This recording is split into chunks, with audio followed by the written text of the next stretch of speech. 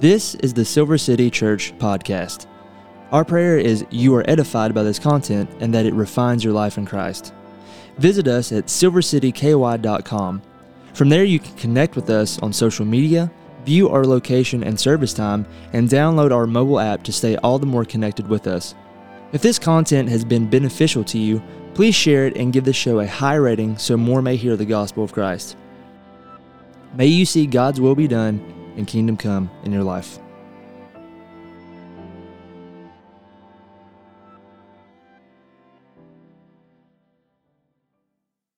Back in the 1970s, there was an old game show that some of you in here probably grew up watching. I'm not saying anything about your age, but there was a game show called To Tell the Truth. All right, raise your hand if you remember this game show.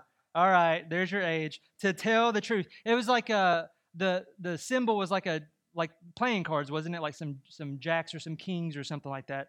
And if you grew up during this time period or seen the old reruns like I did growing up on Game Show Network, the premise of the show was simple, very simple.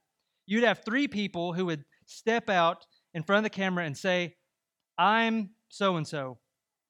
Each would say the same name, and it would be someone that did something substantial, but under the surface, like, "I'm Zach Hill, and I created the typewriter." "No, I'm Zach Hill, and I created the typewriter." Something like that. And the whole idea of the show was a contestant trying to ask questions and get down to the very nitty-gritty, Nacho Libre, to figure out who was the real person and who the two actors were. Today, we're going to be keyed into John's literary version of To Tell the Truth. May we have the right questions and right answers, for we do in the scriptures. May we have ears to hear and eyes to see. Would you open your word with you to 1 John chapter 4? We'll be in verses 1 through 6 this morning. I cannot believe we're almost done with 1 John. This is crazy. I love it. 1 John chapter 4, verses 1 through 6. God's word says this: "Beloved, do not believe every spirit, but test the spirits to see whether they are from God. For many false prophets have gone out into the world. By this you know the Spirit of God. Every spirit that confesses that Jesus Christ has come in the flesh is from God. And every spirit that does not confess Jesus is not from God. This is the spirit of the Antichrist, which you have heard was coming and now is in the world already. Little children, you are from God and have overcome them, for he who is in you is greater than he who is in the world. They are from the world, therefore they speak from the world, and the world listens to them. We are from God. Whoever knows God listens to us. Whoever is not from God does not listen to us. By this we know the spirit of truth and the spirit of error. Thus says the living word of God. Thanks be to God." Let's pray. Father, we thank you for your word. We thank you that it is clear. We thank you that it is alive and active. And would it be just that this morning? Would it cut us to the core and sew us back up so that we can be more and more like Jesus every single day? Would you let us receive with meekness the implanted word that is able to save our souls this morning, drawing us to repentance, drawing us to sanctification, and above all things, would you be glorified? We pray this in Jesus' name. Amen. As we come to our text this morning, this section is directly linked to the previous section of text that we read last week. If you remember, we ended our exhortation of confidence in the Lord, Him giving us the Holy Spirit in 1 John 3, 23 through 24, which says this: "And this is His commandment, that we believe in the name of His Son, Jesus Christ, and love one another, just as He commanded us. Whoever keeps His commandments abides in God, and God in him. And by this we know," there's our indicator of our confidence, "by this we know that he abides in us by the Spirit whom he has given us." We had this singular commandment that we believe in the person and work of Jesus and love one another. They are one commandment. That we would marvel and walk in the truth of the perfect life, death, burial, resurrection, and ascension of Jesus Christ, who destroyed the works of the devil, bore our penalty of sin concerning the wrath of God while he was sinless, and rose on the third day that we may have eternal life, fellowship with God, this is what we are to believe in. This glorious truth lived out in love towards others in a self-sacrificing way. Amen. When we joyfully desire to keep this commandment, by this, we have proof that we are in fellowship with God. For God himself, in the Holy Spirit, indwells, lives within the Christian, causing him or her to bear fruit in keeping with repentance. In the first verse of our text this morning, in 1 John 4:1, the textual link is obvious. This isn't hopscotch. This isn't John going squirrel, like just a bunch of different stuff. It's linked. And we see the obvious link is what? The word Spirit. The word Spirit. We see John carried along by that same Holy Spirit, consciously writing about specific issues faced in the church during his lifetime and ours because they are timeless issues. Christians are indwelt by the Holy Spirit. Christians are indwelt by the Holy Spirit, the third member of the Godhead. Have you ever stopped to grasp the magnitude of that doctrine? That when God calls a person unto salvation, he takes up residence in them like a temple, progressively making them perfect, which they will be when they stand before him in glory, to realize that they were temples, yet they were stones in a larger temple of all those who God would save. This is the great inheritance that Paul speaks about in Ephesians 1, and what Peter spoke about in 1 Peter 1 this morning in our assurance that God delights to look at his people as if they were a rich inheritance. God, who needs nothing, looks upon you, beloved, as if you were $1 trillion in Bitcoin. That's what he does.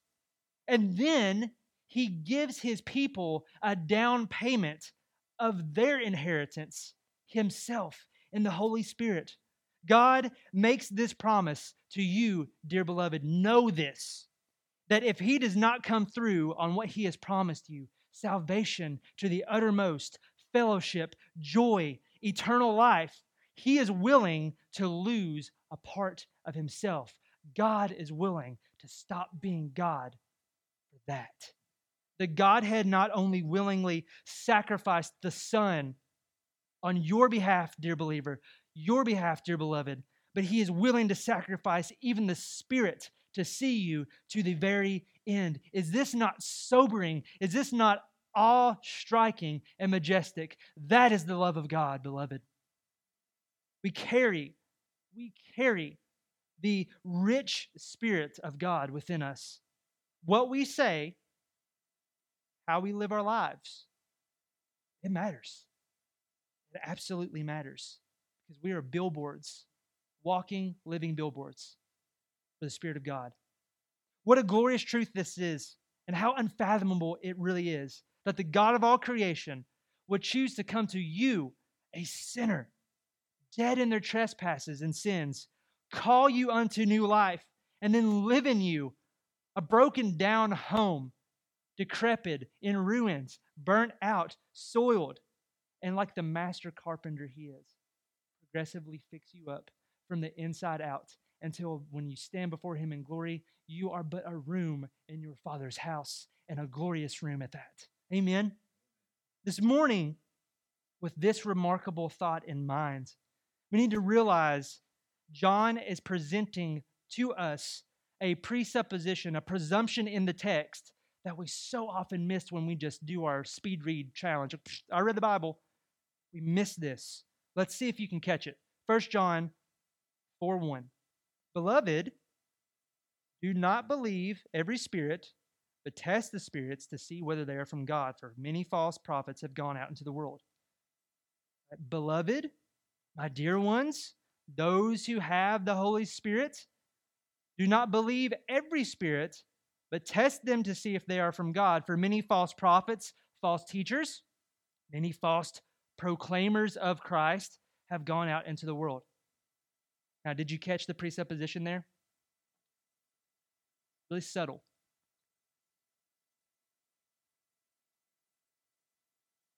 John presupposes there is a spiritual, unseen realm and a natural, physical, seen realm. John presupposes that there is a spirit of truth from God and a spirit of error, each manifesting itself in reality.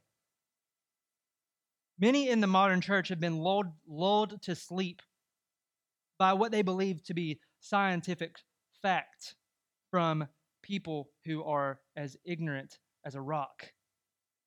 They have bought the lie of naturalism, that all there is material, physical stuff, which is simply a byproduct of the Big Bang and evolution. Faith is just something humans have to help them cope and to help them form community and carry on the genome and that garbage. Right? Many in the modern church no longer accept the worldview that the Bible presents in its own right. No one hardly accepts that anymore. There is a spiritual realm unseen and a physical world that is seen. Notice in our text this morning that the false prophets, these false teachers who are proclaiming false doctrines or false teachings about Jesus, are not just willy-nilly hopping about doing these things on their own. Like, oh, I've got a good idea. What about this? John says what? They are being led by a false spirit. As we will go on to see in verse 3, these false proclaimers are being guided by the spirit of Antichrist. Remember, we examined that a few weeks ago. Church, remember this. Just as there are two family trees with two fathers that each person belongs to, the family tree of God or the family tree of Satan, there are two spirits that each person is controlled by, potentially. The Holy Spirit of God, who manifests himself publicly and in a multiplicity of ways, righteous ways in the life of the Christian, and an unholy spirit of the Antichrist, which is manifest in a multiplicity of unholy ways in the unbeliever. Both of these either overtly or covertly, in the main or behind the scenes. Remember, when we see Antichrist, we're not talking about the left behind stuff. Right? We're talking about that which is anti, against, opposed to Christ. Okay? Listen how Paul contrasts these two spirits. It's not just John, it's Paul. All the apostles of the New Testament were fighting against this. Listen to what Paul says in Colossians 3, 1 through 17. If then you have been raised with Christ, seek the things that are above, where Christ is seated at the right hand of God. Set your minds on the things that are above, not on the things of the earth. There's our two realms, right? For you have died, and your life is hidden with Christ in God, physical and spiritual working in tandem. When Christ, who is your life, appears, then you also will appear with him in glory. All right? Here's the first spirit, the Holy Spirit. Put to death, therefore, what is earthly in you. The unholy spirit. Put to death this. This is the unholy spirit. Sexual immorality, impurity, passion, evil desire, covetousness, which is idolatry. On account of these, the wrath of God is coming. In these you too once walked. This used to be you, dear Christian, when you were living in them. But now you must put them away, all. Anger, wrath, malice, slander, and obscene talk from your mouth. Do not lie to one another, seeing that you have put off the old self with its practices and have put on the new self, like a robe of righteousness, which is being renewed in the knowledge after the image of its creator. Here there is not Greek or Jew, circumcised or uncircumcised, barbarian, Scythian, slave, free, but Christ is all and in all. Now, here's what you are, dear beloved. Here's the other spirit, the Holy Spirit. Put on then as God's chosen ones, holy and beloved, compassionate hearts, kindness, humility, meekness, patience, bearing with one another, and if one has a complaint against another, forgiving each other as the Lord has forgiven you, so you also must forgive. And above all these, put on love, which binds everything together in perfect harmony. And let the peace of Christ rule in your hearts, to which indeed you were called into one body, and be thankful. Let the word of Christ dwell in you richly, teaching and admonishing one another in all wisdom, singing psalms, right? And hymns and spiritual psalms with thankfulness in your hearts to God. And whatever you do, in word or deed, do everything in the name of the Lord Jesus, giving thanks to God the Father through him. There's our contrast. That's what the Holy Spirit and the unholy Spirit looks like. So if there is a Holy Spirit from God who is God himself, then where does this unholy spirit, Antichrist spirit, comes from? Where does it come from? What spiritual being is but the chief archetype of Antichrist? Self. Paul notes this in 2 Corinthians 4:4. In their case, the God of this world has blinded the mind of unbelievers to keep them from seeing the light of the gospel and the glory of Christ, who is the image of God. This false ruler. The Christian worldview, how we are to live our lives and the lens we are to see everything through and process through, is not pantheistic or panentheistic, where everything has the Spirit of God in it or is just a spirit in general. Like the rock has a spirit, you're a God, I'm a God, the tree has a spirit, the meatball has a spirit, we all have a spirit, there it is, we're all God, you're God, we're all God, let's worship everything. Right? That's Hinduism, that's Spiritism. The biblical worldview, the true and only worldview, with all other worldviews being false, displays a world that has spiritual and physical in this synergistic fashion, working together, all sovereignly controlled by God, who works everything according to the counsel of his will. It is this truth that is pertinent for us in how we view the world. This is our lens. For if God, who is spirit, created all things, both visible and invisible, then all things necessarily are theological or about God, based in him. We as physical beings are called to see with physical and spiritual eyes and hear with physical and spiritual ears, because we are not merely material. We are spirit and physical. If we hear with our physical ears someone proclaiming to be a follower of Christ, but then process with our spiritual ears that what they're saying is not true, then we have come to be within the biblical worldview. That's what John is getting us to see this morning. If we are in God and he is in us, in fellowship, in communion, in relationship, in the truth of a proper understanding of the world, guided by the Holy Spirit, what do we do then when we process these things and we meet those who claim the same, but they're way off base? What do we do? Verses 2-3. By this you know the Spirit of God. Emphatic. You know. Every spirit that confesses that Jesus Christ has come in the flesh is from God, and every spirit that does not confess Jesus is not from God. This is the spirit of Antichrist, which you heard was coming and now is in the world already. This is how you know with confidence, with boldness, every spirit which manifests itself through the physical in a person that confesses Jesus Christ come in the flesh is from God, meaning that person is displaying the singular Holy Spirit within them, the same Holy Spirit that fills himself without dividing himself into every single believer.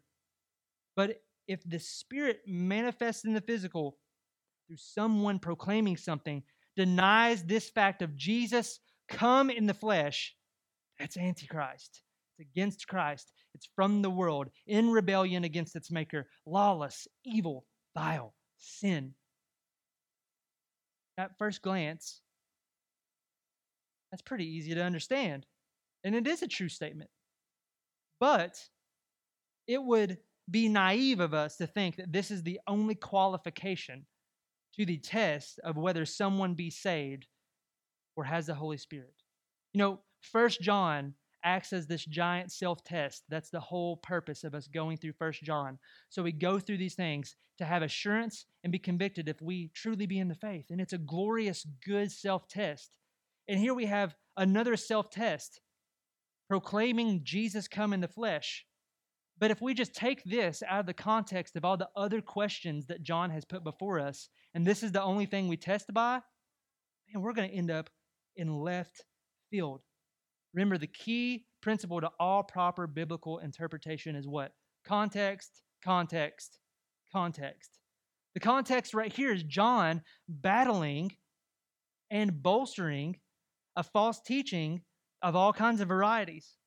See, based upon our study of 1 John so far, we've been keyed into what some of these false teachings were. Most likely Gnosticism, but remember, this is kind of what John's been battling. There is no sin. Man is perfect. No need of a sacrifice. True knowledge is outside the church with a secret few. And now added to this, Jesus did not come in the flesh. This sounds like the material worldview that is so prevalent today. Why do you need a sacrifice? There is no such thing as sin. Live your best life now, dear friend, however you want. Right? This denunciation of Christ come in the flesh, it eventually developed into two separate but related heresies. And heresy just means false teaching, wrong, heretical, against truth in the same time period, all within this kind of umbrella of Gnosticism. The first one was a denial of Jesus in the flesh, known as docetism, which means to appear. Docetism. In short, is a false teaching that it only appeared that Jesus had a physical body. He was just all spirit. He was like this great illusion, like, ooh, look, ooh, like a physical body. Look, up, psych, not really. He was all spirit. The opposite, but related, was called Ebionism, which taught Jesus was only a man and the Holy Spirit just kind of rested on him while he was in his ministry. And that's what made him holy, but not eternal. So contextually, John is on the defensive against this antichrist spirit of false teaching. John is giving a clear example of a pressing issue in his day and of ours that must be addressed concerning who Christ is. But here's the point. We can't get bogged down on, well, if anybody says that, then they're good to go. He's not giving us an exhaustive confession. That's the point. He's not giving us all right, here's 15 confessions and steps that you need to school people on and make sure that you're in it. That's not the point. Our text this morning is calling us to have discernment in the times and we live in. Discernment, if you don't know what that is awareness given by the wisdom of God in His Word through communion with Him. If there are many false prophets or false teachers, and John says there are, who have gone out into the world, being from the world, who try and draw away even the elect of God, His people, His beloved, then that means there are many filters we must use to discern what they are teaching. Remember, the world in our context here is all that is against God, that sinful system of rebellion against the Creator that comes in a variety of manifestations. Remember that from 1 John 2, 15 through 17, lust of the eye, lust of the flesh, boastful pride of life. The false teachers in that world, in the system, are from the world. They're from that rebellion. They're birthed out of lawlessness. And what must we remember concerning this worldly system of sin and lawlessness? James tells us in James 4:4, do you not know that friendship with the world is enmity with God? Therefore, whoever wishes to be a friend of the world makes himself an enemy of God. Stark. Dear ones, beloved, the overarching point John is pressing right here still holds fast today. There are many who proclaim to be Christians, but based upon what they believe and based upon how they live and what they propagate, prove themselves to be antichrist and prove themselves to be misled or even controlled by demonic spirit. I want to give you some clear examples of this today. But before I do, I want to make something very clear, okay? False teaching concerning the fundamental skeletal structure of Christianity is what is at stake right here. Remember when we went through the Apostles' Creed in the summer? That. What is not at stake here is intramural debates about various traditions or ways of applying Scripture that we need not divide over. An example of what this is not is this: the type of church government a particular body employs, right? You've got three: Presbyterian, elder-driven, right? Episcopal, top-down, or congregational, which is like democratic. Everybody gets a vote. Obviously, Presbyterian is correct because that's what we are, right? Yeah, right? That's what the Scriptures teach consistently. But there are cases where it seems like a top-down style was implemented, for a time. Also, times we see that there was like a democratic style when a church really got in dire straits and needed to come together and vote on what to do.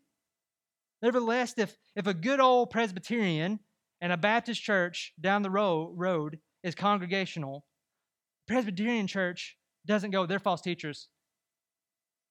Set it up. Run the church. Do effective ministry. That's not false. That's the brother and sister in their father's house saying, why'd you paint that room that color, like we talked about a few weeks ago? That's not false teaching. Timing and mode of baptism, eschatology, dating the book of Revelation. Who wrote Hebrews? I think it was Apollos. I think it was Paul. That's not false teaching. That's intramural debate that we can have with charity. False teaching, heresy, incorrect doctrine outside the bounds of historic Christianity, as displayed in the Bible, worked out through confessions and creeds like the Apostles' Creed and the Nicene Creed and the Westminster Confession, all of these things, that's what we have to watch through. I want to give you some examples of the spirit of the Antichrist that are sly and cunning, just like the serpent, and are from the world, speaking to the world for the world's approval, denying Christ, but in subtle ways, very subtle ways, leading to substantial results in sin and falsity. Remember this, all false teachers speak some truth. If they just spewed pure garbage all the time, they'd never get a following. I'm going to give you 4 this morning. Really an even number, but odd for sermons. First one is this, the prosperity gospel. This is a false teaching, and it is demonic. Propagators of this false teaching, which denies Orthodox Christianity, would be men and women. I'm going to name names. Kenneth Copeland, who I genuinely believe is demonic, who's demon-possessed. Kenneth Copeland, Todd White, Joyce Meyer, Kenneth Hagin, Robert Murdoch, Stephen Furtick. You know Stephen Furtick with his big biceps and skinny jeans. Right, let me pause and say virtually every teacher that's on TBN or God TV, 99%, there might be 1% on there, with the crown prince being your favorite big perm hair, white chiclet teeth, little Texan, Joel Osteen. They are false teachers. These teachers proclaim to believe in Christ, but deny the true gospel. They believe Jesus died for sin in some general way, but because we are that special, we are that amazing in God's sight. If God had a refrigerator, he'd put your picture on it with a little magnet. That's what they teach. And that God just wants to give us stuff like we're a bunch of bratty kids, and God is a rich dad. Believe in Jesus. And if you want that Lexus, pray for it. He'll give you that Lexus. He'll give you that raise. And if you didn't get it, it's because you didn't have enough faith and you didn't give enough money to my ministry. Sow your seed offering of $1,000, and we'll give you this little handkerchief that I wiped my sweat with from the Holy Land. Really? Yeah, really. There are hundreds of thousands of people that simply eat this up and buy it. Right? These teachers need to repent, resign, give back all the money they've conned people out of, and sit in a local congregation the rest of their life doing nothing but hearing the word of God taught. They need to do that. Another false teaching would be that of the kenotic Christ. This one's gained a lot of traction recently thanks to a guy named Bill Johnson and the charismatic powerhouse known as Bethel. Bill Johnson and crew at Bethel, which are connected to a lot of your charismatic teachers who, shocker, usually all fall within this same prosperity gospel camp. Bill Johnson and Bethel teach an old but new form of Ebionism that we just talked about a minute ago, the kenotic Christ. Kenosis, Greek word, just simply means that Jesus emptied himself of all of his divinity that he had in eternity. He just became a man, and he was doing this not to save you, but to show you what you could potentially do. You hear how dangerous that is? He emptied himself of all of his divinity just to show you what a true human could do.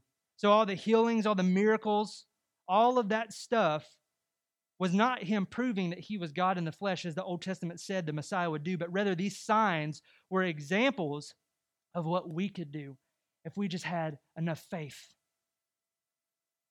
The destructive heresy This is a cancer that infects the general populace, not because Bill Johnson is so popular, but because Bethel music is. How many of you have ever heard of Bill Johnson? Raise your hand. Okay. How many of you have heard of Bethel music? Every hand. Bethel music, I'm going on record saying this. Bethel music is the most dangerous movement in Christianity in the past 20 years. Why? Because I've heard Bethel songs that are solid and sing about Jesus dying on the cross and his resurrection and his kingship and the defeat of death. They're catchy and they are good musicians. But I've also heard many more, they're all about the glorification of self. Whatever the content of the song is, the source is the issue. Music is a teaching tool. Music is a universal language. You experience this very fact each week here at Silver City when we sing psalms out of God's word, the true source, right? If we have a song that's produced from a church, you eventually see on social media the pastor of that church that you love that music of. I love all that Bethel music. Oh, there's a little clip of their pastor. I love their music, so I bet I'll love his preaching too. See how this goes together? This is why we will never sing Bethel. We will never sing Hillsong. We will never sing Elevation, anything like that in this church, because they all are false teachers. There are many churches around here that sing songs from these groups, and the common justification is, well, we sing the ones that are true and sing them with joy. Well, that may be true of your heart, and pastor who lets that happen, but you're giving free license for your congregation to undermine all the solid preaching you give them because they chase the high of the music and end up at the source, listening and reading those false teaching pastors. And then you wonder why your congregation is so jacked up with a buffet of beliefs. It's not coming from your preaching, it's coming from your lack of spine to sing psalms and hymns and spiritual songs that would just read about in Colossians that is from sources that aren't connected to powerhouse false teachers. It doesn't matter if you want a concert experience, you're giving the people truth. Do you want to give them poison or do you want to give them green grass and cool waters, like Psalm 23 says? Number 3, third false teaching. This one's shorter. Mormonism. Mormons aren't Christians. Full stop. Mormons aren't Christians. They do not believe Jesus is fully divine. They will say they are Christians, but their false religion was formed by a con artist named Joseph Smith, who believed an angel appeared to him, gave him some secret tablets that only he could look at if he put them in a hat, and believed that Jesus came to America and that the Garden of Eden was in Missouri. But they have a really nice choir, don't they? It's the only thing nice they'll say about them. And Mitt Romney has nice hair. Lastly, progressive Christianity. What's this? It's a multi-headed beast, a hydra, that comes out first slowly by denying certain parts of Scripture. Women can be pastors.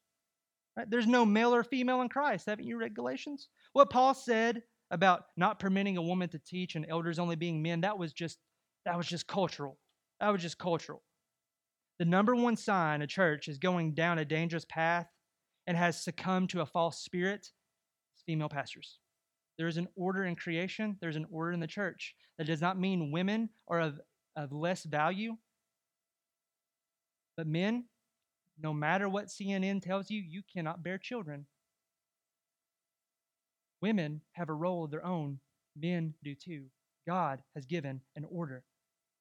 Because you know what that opens the door up to? Female pastors. I like to call them Halloween costumes. Well, if there's no male or female in Christ, then gender and sexuality don't really matter, right? We just love whoever we want and love however we want to. Boy, I just love my gay, non-binary dog fetish pastor. He's so loving. You laugh, but you've seen it. The Methodist Church, the Presbyterian USA Church, the Episcopal Church, good Lord. It's in every denomination because it's not about denominations. It's about not testing the spirits. Jesus come in the flesh. Jesus come in the flesh is only one part of our confession. And this is why it's only one part. For even demons proclaim Christ come in the flesh. Mark 5:7, Jesus calms a storm with his word of his mouth, and they get to the other side of the Sea of Galilee, and they're confronted immediately by a demonic man, a man that has a legion of demons in him in the land of the Gadarenes. And listen to what this demonic man says. And crying out with a loud voice, he said, "What do you have to do with me, Jesus, Son of the Most High God? I adjure you by God, do not torment me." That was the confession not of a disciple, not of a sinner, but of a demon, and 1,000 of them at that. My friends, a spiritual force, a legion of demons manifesting itself in the flesh of a man who lived among tombs in the land of the Gadarenes, proclaiming Jesus as Lord, come in the flesh. Not all who proclaim Christ are of Christ. Some are demonic. Beloved, we must test every spirit, every profession, every confession of those who claim to teach the scriptures and those who follow them in their teachings. How? By the scriptures. If we test these spirits and come out the other side saying, yeah, I disagree with this, I have a different take, it's a little gray area, but it's well within the bounds of scripture, it's not false. You can agree to disagree on things that are secret that the Lord has not revealed, or that you have a different take on. That's okay. But if you come out the other side with a different Jesus, a different gospel, a different purpose for humanity, a different standard of sin, or a flat out denial of Jesus, the Father, the Trinity, sin, biblical sexuality, the cross, holiness, etc., then you've got yourself a spirit of Antichrist. 2 Corinthians 11:4, Paul's dealing with this in Corinth. For if someone comes and proclaims another Jesus than the one we proclaimed, or if you receive a different spirit from the one you received, or if you accept a different gospel from the one you accepted, you put up with it readily enough. If we blindly accept everything that calls itself Christian, ironically, as Paul is saying in 2 Corinthians 11:4, we exert massive amounts of energy accepting everything, like a big whale just sucking everything in, rather than exerting all that energy to defend the true faith. We put up with it readily enough. Paul says in Galatians 1, this type of thinking is damnable. It is send you to hell style issue. Some false teachings, they are blatantly obvious. Sickness and difficulties as a sign of disapproval from the Lord, and a true Christian never gets sick. True believer never gets sick. This is a big one of Bill Johnson, who wears eyeglasses while he says that.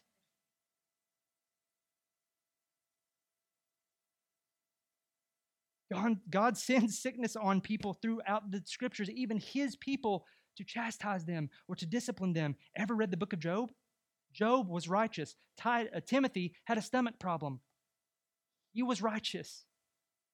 Others are harder to catch because Satan disguises himself as an angel of light. But what are we to do when we encounter false teachings or we suspect that we're encountering one? 1 John 4:4-6, the rest of our text. Little children, you are from God and have overcome them, that is, the false teachers. For he, who is in you is greater than he who is in the world. Who is in you? The Holy Spirit.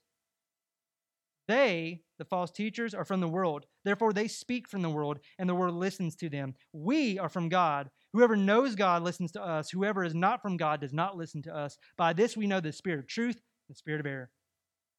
When we stick to the scriptures, we overcome those false teachers and the demonic forces behind them. For he who is in us, he, the Holy Spirit, is not an it, is a he. He is a he, not an it. The Holy Spirit, he is greater than he who is in the world, Satan, the chief Antichrist. You see, when we ourselves in our modern times would rather listen to hype messages with, Stephen Furtick in his little mic, and he's like doing this, and he's flexing all over. When we want that, because we want the hype, because we've had a bad week, and we don't want to go to the scriptures and repent of our sins, but we want somebody to hype us up with entertainment and a little encouragement, We don't take the Bible and read it for ourselves, or we do, but it's in this little bite-sized form in a devotional that has nothing to do with the original context. And you get some positive K-love fortune cookie. Really? You're being led astray. Beloved, the apostles, the men who God carried along to write the New Testament and build off of the foundation of the Old Testament prophets, men who Jesus chose, like Paul and John and Peter, they are from God. That's what John's saying. We are from God.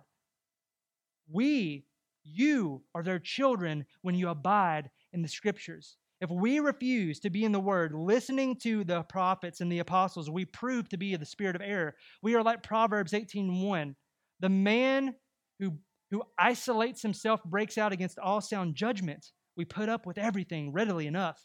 If we are not for him, in truth, we are against him, no matter how sincere we are, and no matter how many of those goofy Lifeway t-shirts you bought with like "Pick Jesus" on it we have in our closet. Here's your self-examination question this morning as we close. How do I know I have the Holy Spirit within me? How do I know that I have the Holy Spirit within me? All right, let me ask you some rhetorical questions. Do you desire, crave to be in the Word of God? Do you desire to be in prayer, even if it's not perfectly like we talked about last week? Do you desire this? Do you desire for fellowship with your brothers and sisters in Christ?